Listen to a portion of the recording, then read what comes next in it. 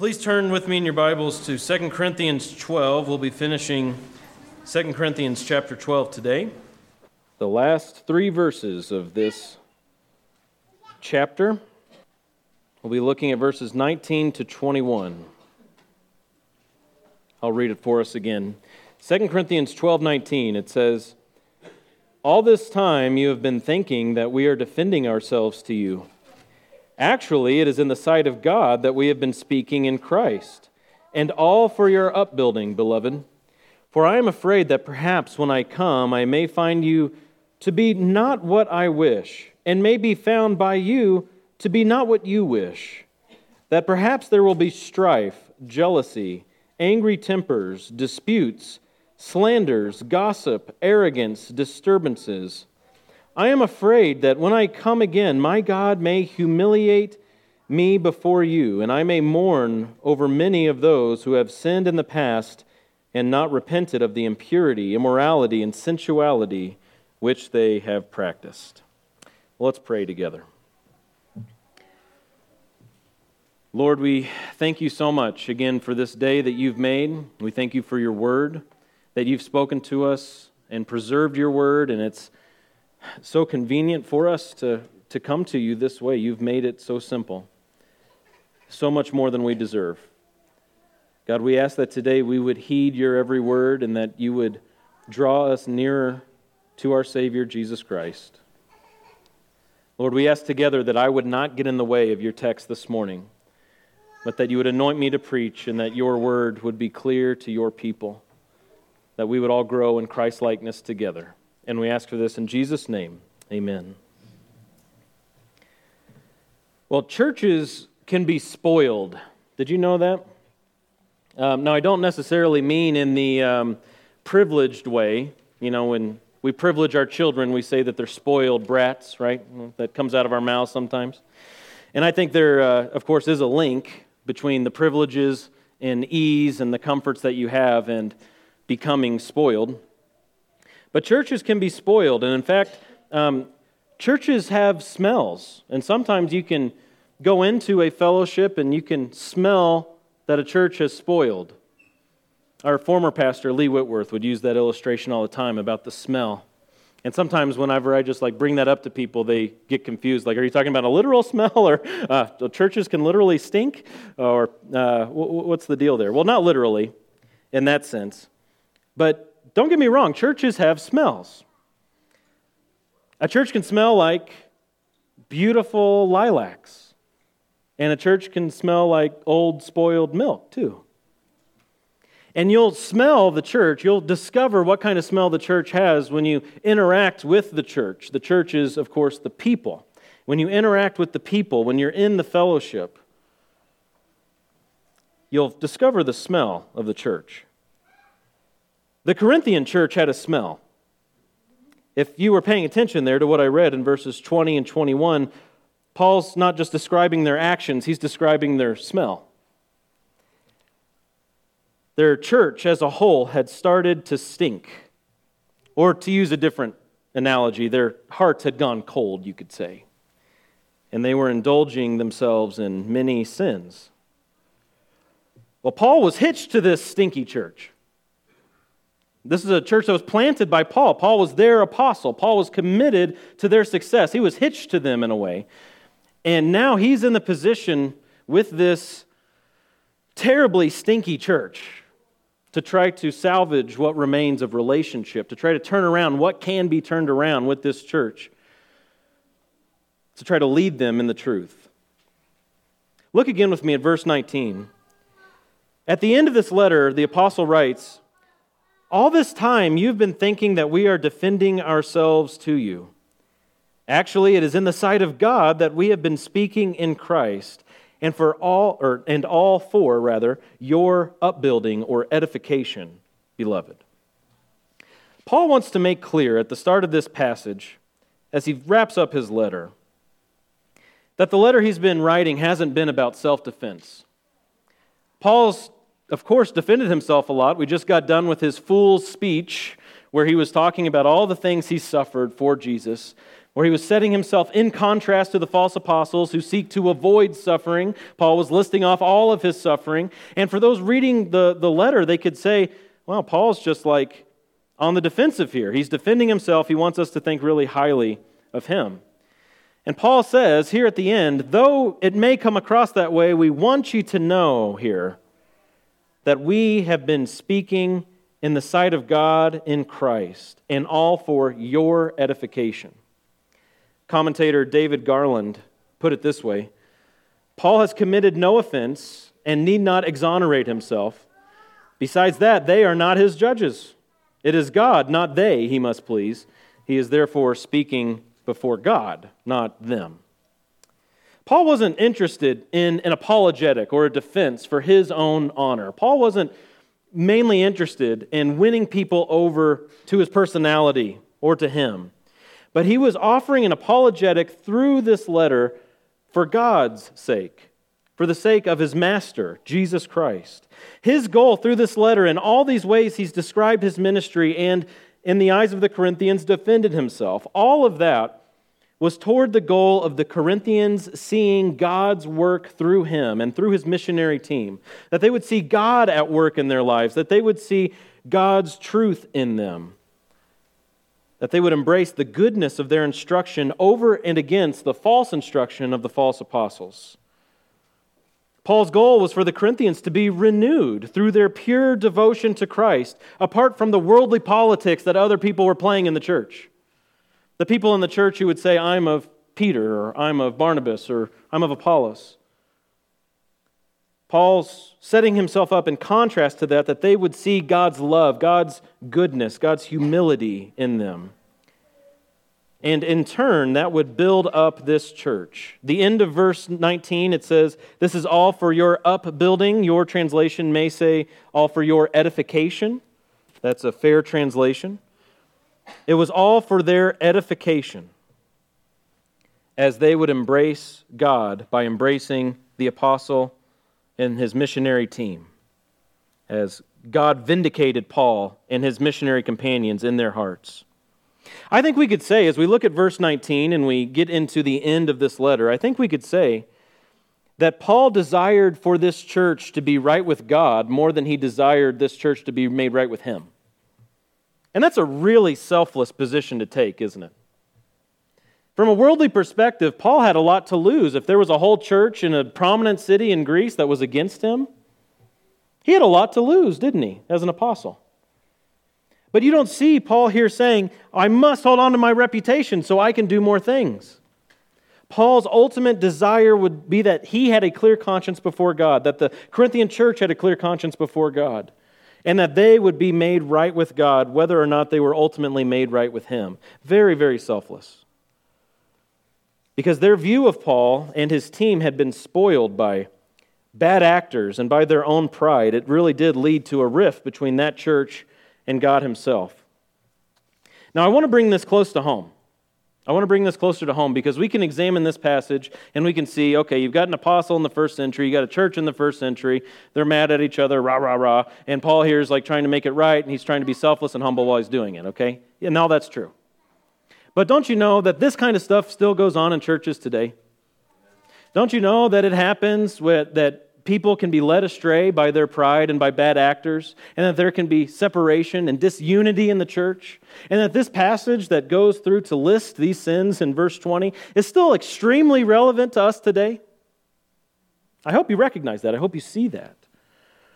And so I want to read to you a bit of a story inspired by true events that I read about.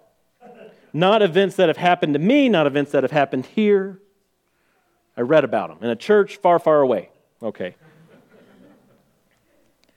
One Sunday morning, a pastor was making his way toward his seat in preparation for the start of the service.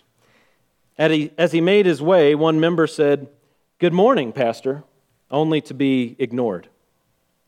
Puzzled and offended, the member was approached by a couple that was standing nearby who had witnessed the ordeal. This was their last Sunday, as they were upset with the direction that the pastor was leading the church and desired to go to a church where they were more respected. "Isn't that terrible?" the wife said to the offended member. "It's like he never has time for the people," the husband added. The member had some uneasiness with the church's direction, too, that he had kept to himself up to this point, and this event seemed to push him over the edge. Though he remained at the church, he carried with him a bitterness toward this pastor. There were times when the bitterness manifested itself by unnecessary opposition in church business meetings and by willingly refraining from giving. 2 years after the initial event, the pastor happened to mention in a sermon illustration that he is totally deaf in his right ear, the same ear the member spoke toward.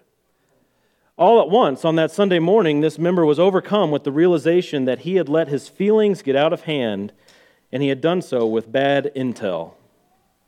His misunderstanding was fueled by pride and amplified by bad actors, leading to a senseless faction that affected the very unity of the church.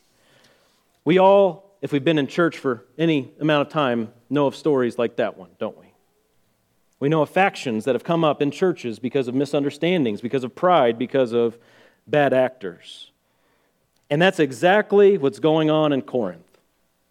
They have an opinion of Paul that's influenced by their own pride. They have an opinion of his missionary team that's influenced by false apostles, bad actors in the church. And there were many people with many vices who were fueling the fire of faction at the church in Corinth. In fact, I think if this church in Corinth, were to have one of those trendy church names like we see today, they could have been called Disease Church. You see cool church names out there, don't you? You know, like blank church. They would be Disease Church because they had a disease. And he describes that disease starting in verse 20. Look with me again at verse 20. Paul says, "For I am afraid that perhaps when I come, I may find you to be not what I wish, and may be found by you not to be what you wish, and that perhaps there will be," here it is, these are the symptoms, "strife, jealousy, angry tempers, disputes, slanders, gossip, arrogance, disturbances." What a disease. We learn from this passage that it's possible for a church to be diseased. It's possible for a local body of believers to be reabsorbed into carnality. For a local church to act sinfully. For a local church to focus on the flesh. Spirit-indwelt believers may cease to fight sin and live by the flesh and walk by the flesh, qualifying themselves for God's discipline, which is right where Paul goes in the next chapter, the final chapter of this letter.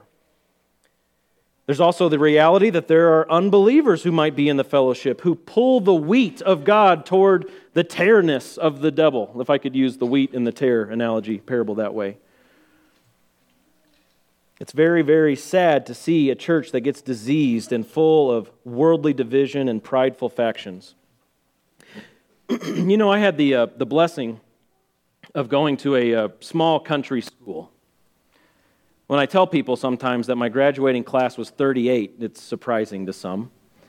And then when I tell them that kindergarten through 12th grade was all in the same building, it's like, whoa, are you serious? Never had to leave the premises. I went to kindergarten through graduation, same property. Public school, just farm territory in Missouri. And one thing I would see over and over again that I never had to go through, but I saw it year by year, were the new kids who would come to school. Maybe, you know, their parents were in the military or whatever the case may be. They would have to travel around a lot. And a lot of times you would find kids who had gone to many new schools because their parents just weren't ever stable in one place. And when a child, especially as you get into middle school, high school years, when they have to go to a new school, that's really difficult, isn't it? Because you walk into a new school and you encounter cliques, you encounter all kinds of politics, though you don't even know that's the word for it. There's gossip. There's hatred, there's jealousy. People are just flat out mean. And I never had to go through that, but now, especially in adulthood, looking back, I think about how difficult that must have been for so many. Well, imagine if you were to walk in on a Sunday morning like this, to that church in Corinth. I wonder if it would be similar to walking into a diseased middle school. A diseased church would probably look a lot like a diseased middle school. By these sins that Paul lists, starting with strife and jealousy, it sure seems similar to that, doesn't it? Paul said that he had fears about this church. Again, look at verse 20. He says, I am afraid. This is that word phobos, where we get our word phobia. He had a phobia here that they would not find each other the way that they wish to find each other. He says, on the one hand, I'm afraid that I may find you to be not what I wish, and that you may find me to not be what you wish. That their mission, that their vision wasn't exactly aligned. Paul's saying here, I'm afraid that when I come, you may still be sitting in your mess of sin and that nothing is sorted out, that the false teachers are still ruling. And you may find me not as a warm, jovial, happy to see a friend, but as a disciplinarian, an apostle who comes with punishment. And this would certainly be the case without repentance on the part of the Corinthians. Go back with me to 1 Corinthians chapter 4. The book right before this one, 1 Corinthians chapter 4, starting at verse 18, where Paul used this similar language here, talking about the discipline that he would bring if he found them still indulging in sin. 1 Corinthians chapter 4, starting in verse 18, it says, Now some have become arrogant, as though I were not coming to you. But I will come to you soon, if the Lord wills, and I shall find out not the words of those who are arrogant, but their power. For the kingdom of God does not consist in words, but in power. Look at this, verse 21. What do you desire? Shall I come to you with a rod, or with love and a spirit of gentleness? We've talked about how Paul gives them warnings like parents give their children warnings. Clean up your room, we're leaving in 10 minutes. In 10 minutes, how do you want me to come? With a rod or with the spirit of gentleness? Paul's giving them a warning, and he's saying if he comes, he will have to enact the discipline of God. If the false teachers still lingered in the church, if sin was still tolerated in the church, if they were not participating in the fundraising effort. Remember, that's easy to get lost in all of this. There's a fundraising effort going on where Paul's seeking to raise funds from them to send to Jerusalem that they said they would. If they fail on these fronts, Paul is going to have to come as an apostle with discipline. And he says another fear in verse 21, that if that's the case, that God may humiliate me before you, he says. He says, I'm afraid that I may turn into a puddle, mourning over your sin. He reminded us back at the end of chapter 11, 2 Corinthians 11:29. Look with me there to that verse. Paul says, who is weak without my being weak? And who is led into sin without my intense concern? Paul had intense concern over their sin. And he says in verse 21 that he would mourn. He would mourn over those who have sinned but have not repented. He doesn't say he'll yell. He doesn't say he'll throw furniture. He doesn't say he'll write a bad Google review. Paul says, I'll mourn over your sin. And that's the only appropriate Christian response to sin, isn't it? Other emotions may follow, but first we must mourn because this is the reason why Jesus died. It's for sin. Holiness was his concern. Holiness of churches was his ultimate concern. And he deeply desired success in purity for the churches that he planted. Not just success in numbers, not success in show, but success in holiness and purity. Consider Philippians chapter 4, verse 1, where Paul wrote to that church and he says, My beloved brethren, whom I long to see, my joy and crown, in this way stand firm in the Lord, my beloved. He considered one of the churches that he planted, and I would say all the churches he planted, to be his crown, his joy and his crown. And again, to this church, to the Corinthian church, chapter 11, 2 Corinthians 11, verse 2, it says, I am jealous for you with a godly jealousy, for I betrothed you to one husband so that to Christ I might present you as a pure virgin. This is that eschatological view, the end times view of when they're all together, Paul would present this church to Jesus. He's the one, he's the apostle that God used to start this church, and that if they run well at the end, he would have the privilege of offering his crown, casting his crown in that sense, before the feet of his Savior, Jesus Christ.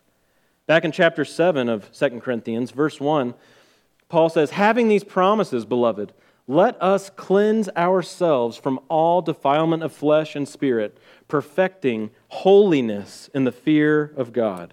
His ultimate concern was purity for the church. Everything else was secondary.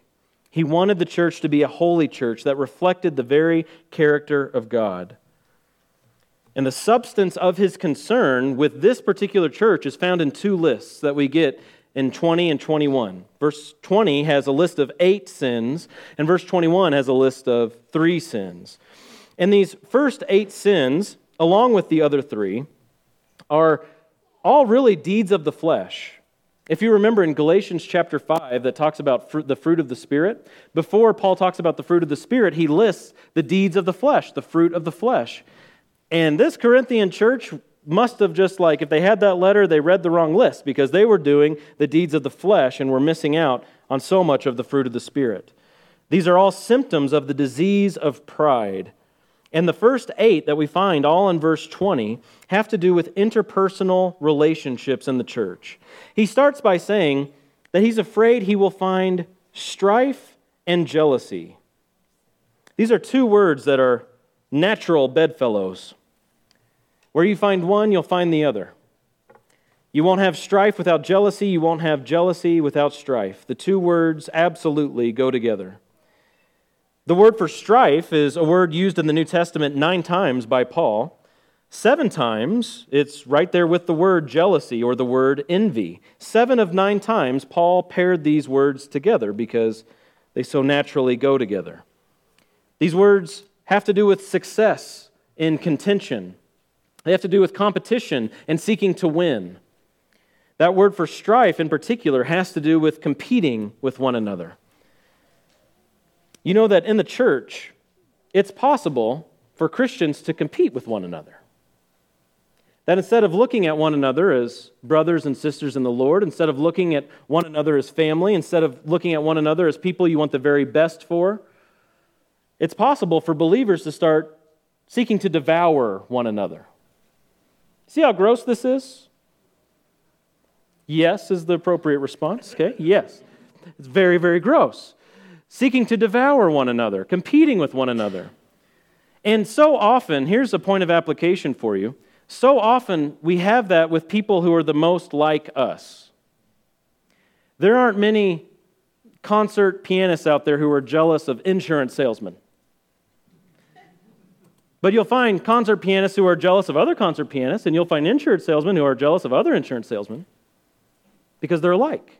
They share a lot of the same experiences and a lot of the same values, and they can see tangibly what they could be if only the situations were reversed. So in the church, when we think about strife, we need to think about those relationships that we hold dear where we can become jealous and envious of people who are the most like us. Heaven forbid that in the church there would be moms competing with moms, or that there would be any servant in the church competing with another servant. Strife and jealousy is a nasty symptom of the disease of pride. Jealousy, of course, is at the root. It's selfishness. It's coveting what God has given another. It's looking at someone else's circumstances and saying, God should have given that to me. It's wanting to play God. It's fighting back against God. And what so naturally follows from strife and jealousy is what's third in the list, angry tempers. Tempers. This has to do with impassioned rage, that face-flushing anger that we've felt from time to time in our lives when the emotions have just totally taken over. It's when we lose all sense of maturity, all sense of control over how we feel. You know what it's like when you've got a little toddler sitting there bumped up with his diaper and he's playing with his toy, and then some other little toddler comes by and just rips it right out of his hands? That's angry temper. And you don't have to be a toddler to have angry tempers. We can all replicate that from time to time, can't we? From there, he goes on to list this unholy trinity of bad relationships: disputes, slanders, and gossip. Instead of gossip, yours might say whisperings, which is actually a more literal translation of the word, to whisper. Disputes, slanders, and gossip. Conflicts in the church, competition in the church, contention in the church, leading to whispering about one another. So terrible. There's a reason why when we introduce new members in our church service, that we lead them before the congregation, before our core values, and ask for alignment with each of our 5 core values. And then we add a 6th, which is, do you commit to refraining from gossip in the body? Because gossip in the church is terrible, isn't it?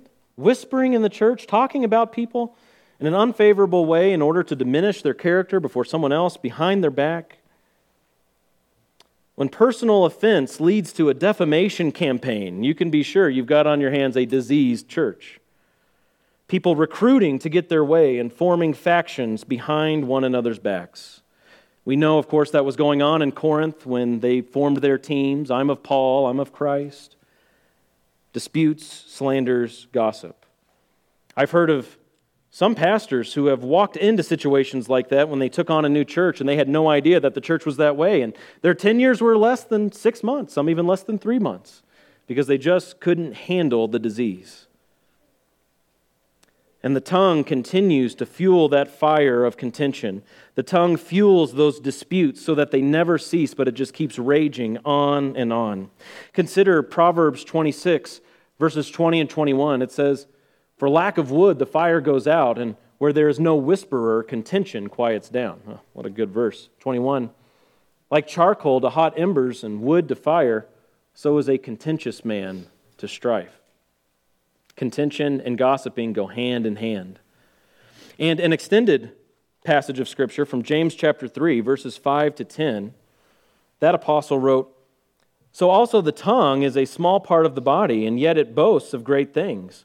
See how great a forest is set aflame by such a small fire. And the tongue is a fire, the very world of iniquity.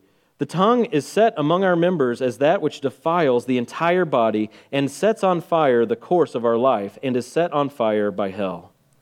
For every species of beasts and birds, of reptiles and creatures of the sea is tamed and has been tamed by the human race. But no one can tame the tongue. It is a restless evil and full of deadly poison. With it we bless our Lord and Father, and with it we curse men who have been made in the likeness of God. From the same mouth come both blessing and cursing. My brethren, these things ought not to be this way." The tongue is a deadly poison. That's a worse term than disease, isn't it?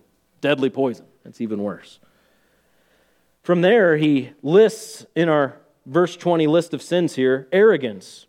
Arrogance is essentially the opposite of meekness. It's the opposite of humility. If you think of meekness as strength, under control, well, arrogance is just weakness that's out of control. Arrogance is weakness or foolishness or ignorance that inflates someone's ego and is totally out of control. It's someone who's puffed up with the pride of their own heart. And that, of course, leads to the final sin in the list, which is disturbances. A disturbance is disorder, it's instability. And in this context, thinking of someone in the local church being this way, you can think of it as a very well-timed wrench that someone throws into someone else's plans. A good person in the church has plans to bring people back toward truth, back toward humility.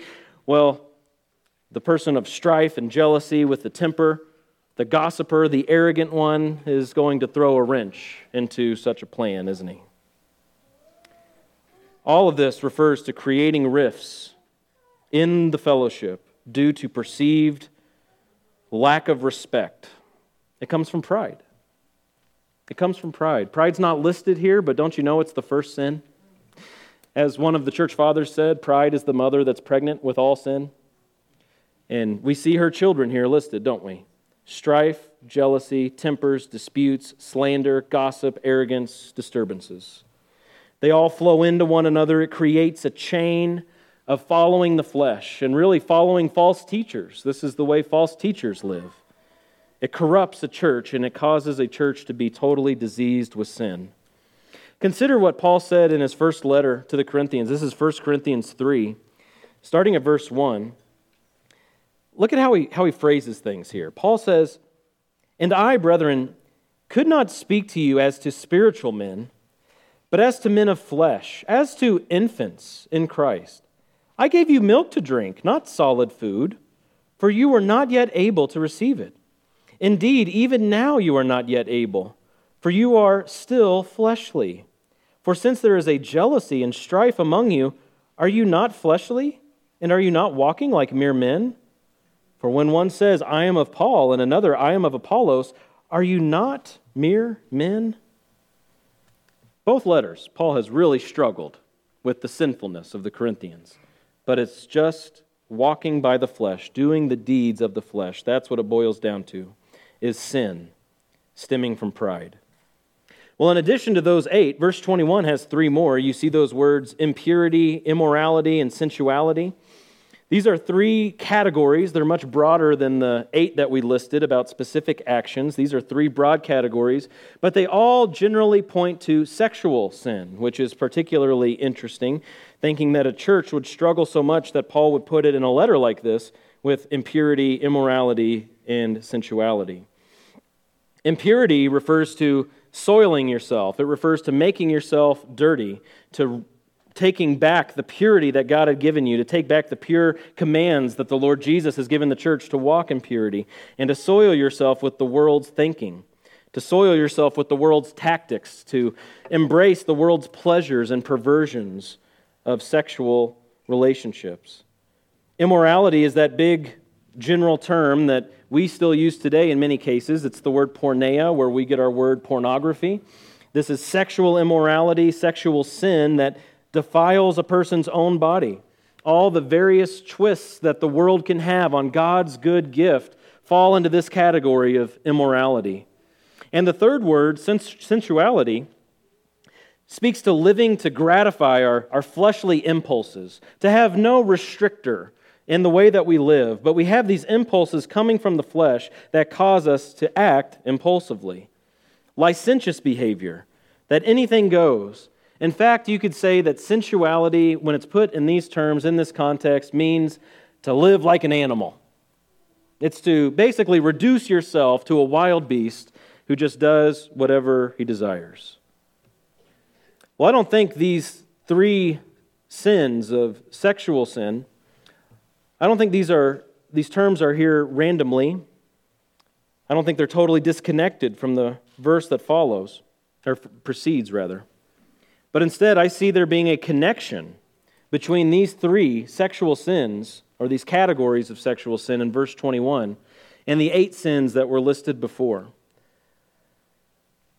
One way that you can think about it is that personal purity, holiness in the realm of our sexual relationships, that must be established before there's going to be church purity. You can't have a church that's holy if all the individual members are indulging in sin. Our church is made up of members. We are a body of many members, and we must, on an individual basis and together, but on an individual basis, we must, of course, be right with the Lord, and we must pursue holiness on an individual level, which leads to us pursuing holiness together on a corporate level. And I would say this too, that if you're using someone in the bedroom, you'll use anyone anywhere. If you are indulging yourself in sins like impurity, immorality, and sensuality, it's not that big of a deal to be jealous of others, to gossip about others, or to use them in other ways. I think these lists are next to each other for a reason, and pride will rear its head everywhere it goes. Well, these problems in the church were to be addressed through repentance. Look down here at verse 21 with me again. Verse 21, Paul says that he would mourn if he found people still in their sins without repentance.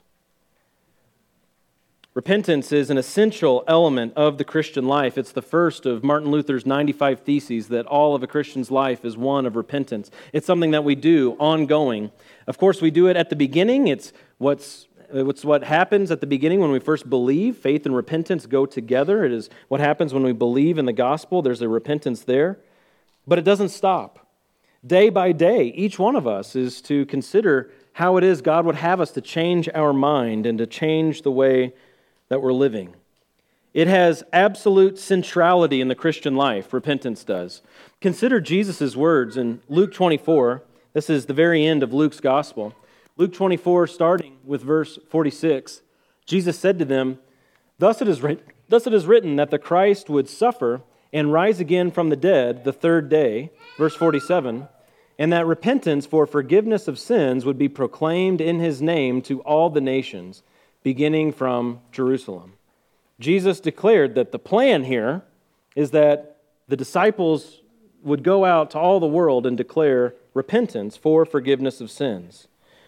Even in Paul's own words, as he summarized his ministry toward the end of his life, in Acts chapter 26, starting in verse 19, he said to King Agrippa, I did not prove disobedient to the heavenly vision, but kept declaring both to those of Damascus first, and also at Jerusalem, and then throughout all the region of Judea, and even to the Gentiles, that they should repent and turn to God, performing deeds appropriate to repentance. That's how Paul summarized his ministry, that he went out with the message of repentance to turn and believe in the Lord Jesus Christ. And notice that Paul says in our text today in verse 21 that those who need to repent are those who have sinned in the past. These are issues that have lingered in Corinth. These are issues that he knew of that happened some time ago that people had not repented of, but they were still indulging in the behaviors, or they just never owned up to them in the first place. Paul had been speaking to them about this in his first letter. And I want to take you there. This is the last time we'll leave 2 Corinthians, but go back with me to 1 Corinthians one more time, the book right before. 1 Corinthians chapter 6, starting at verse 13. Look at how this has been an issue that's been going on in the Corinthian church for some time. As Paul says, it's taken place in the past. 1 Corinthians 6, starting at verse 13.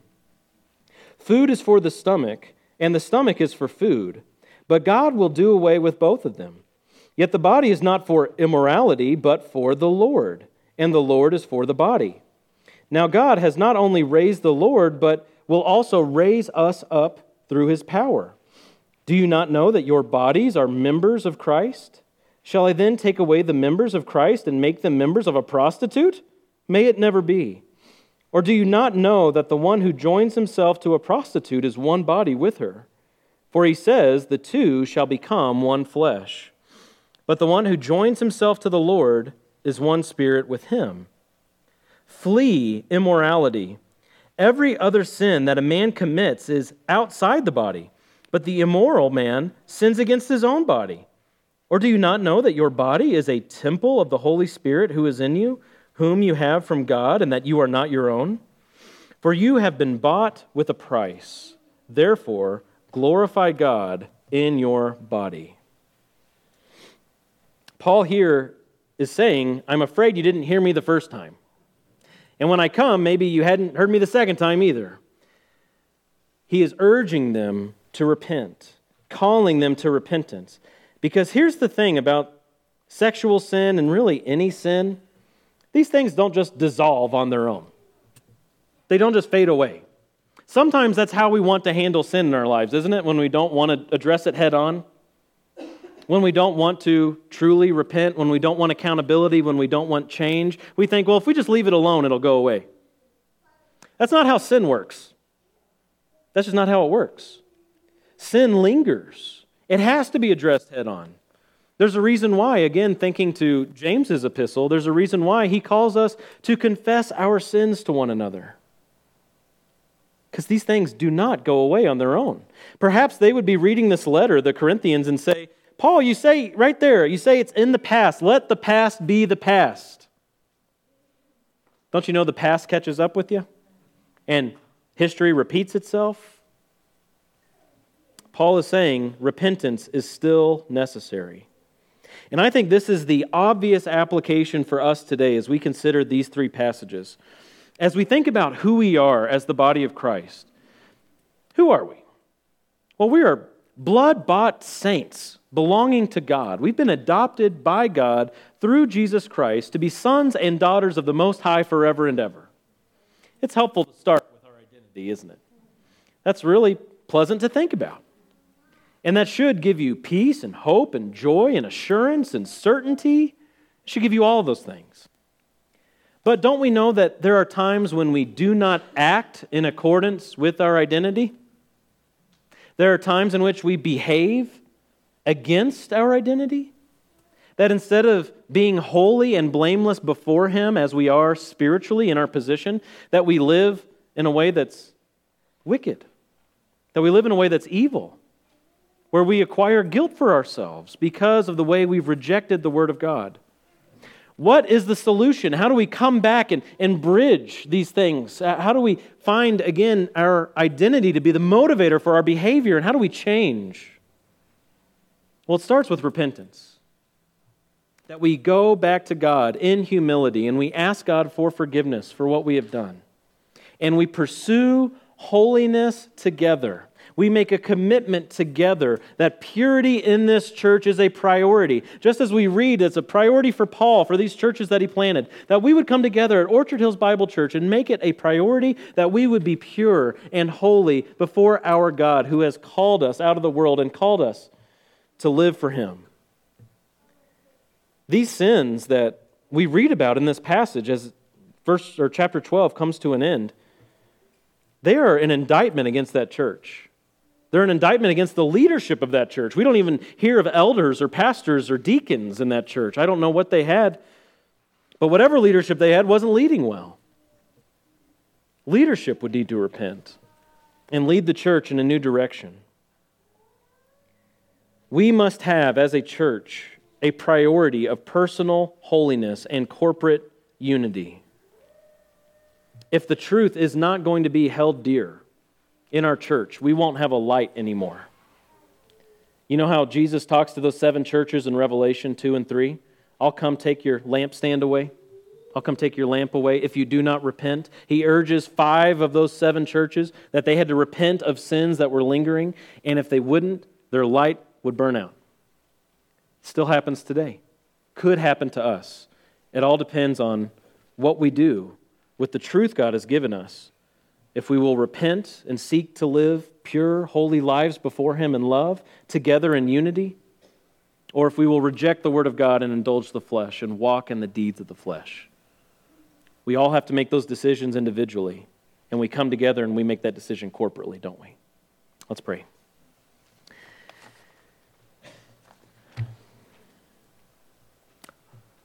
Father, you know exactly what we're going through. You know exactly what is happening right now. You are omniscient. You're all-powerful. You're here with us now. God, help us to feel so exposed before you of anything that we need to repent of. Help us to think about our hands and what we've done with our hands and our minds and our hearts. God, help us to be earnest before you. Lead us in repentance and help us to understand how it is we are to revere you more and more in the truth and in love. We want to honor you as a body, and we can't hold back. God, thank you so much for our salvation that we have in Jesus, and help us now to be refreshed as we remembered His body broken for us. It's in His name we pray. Amen.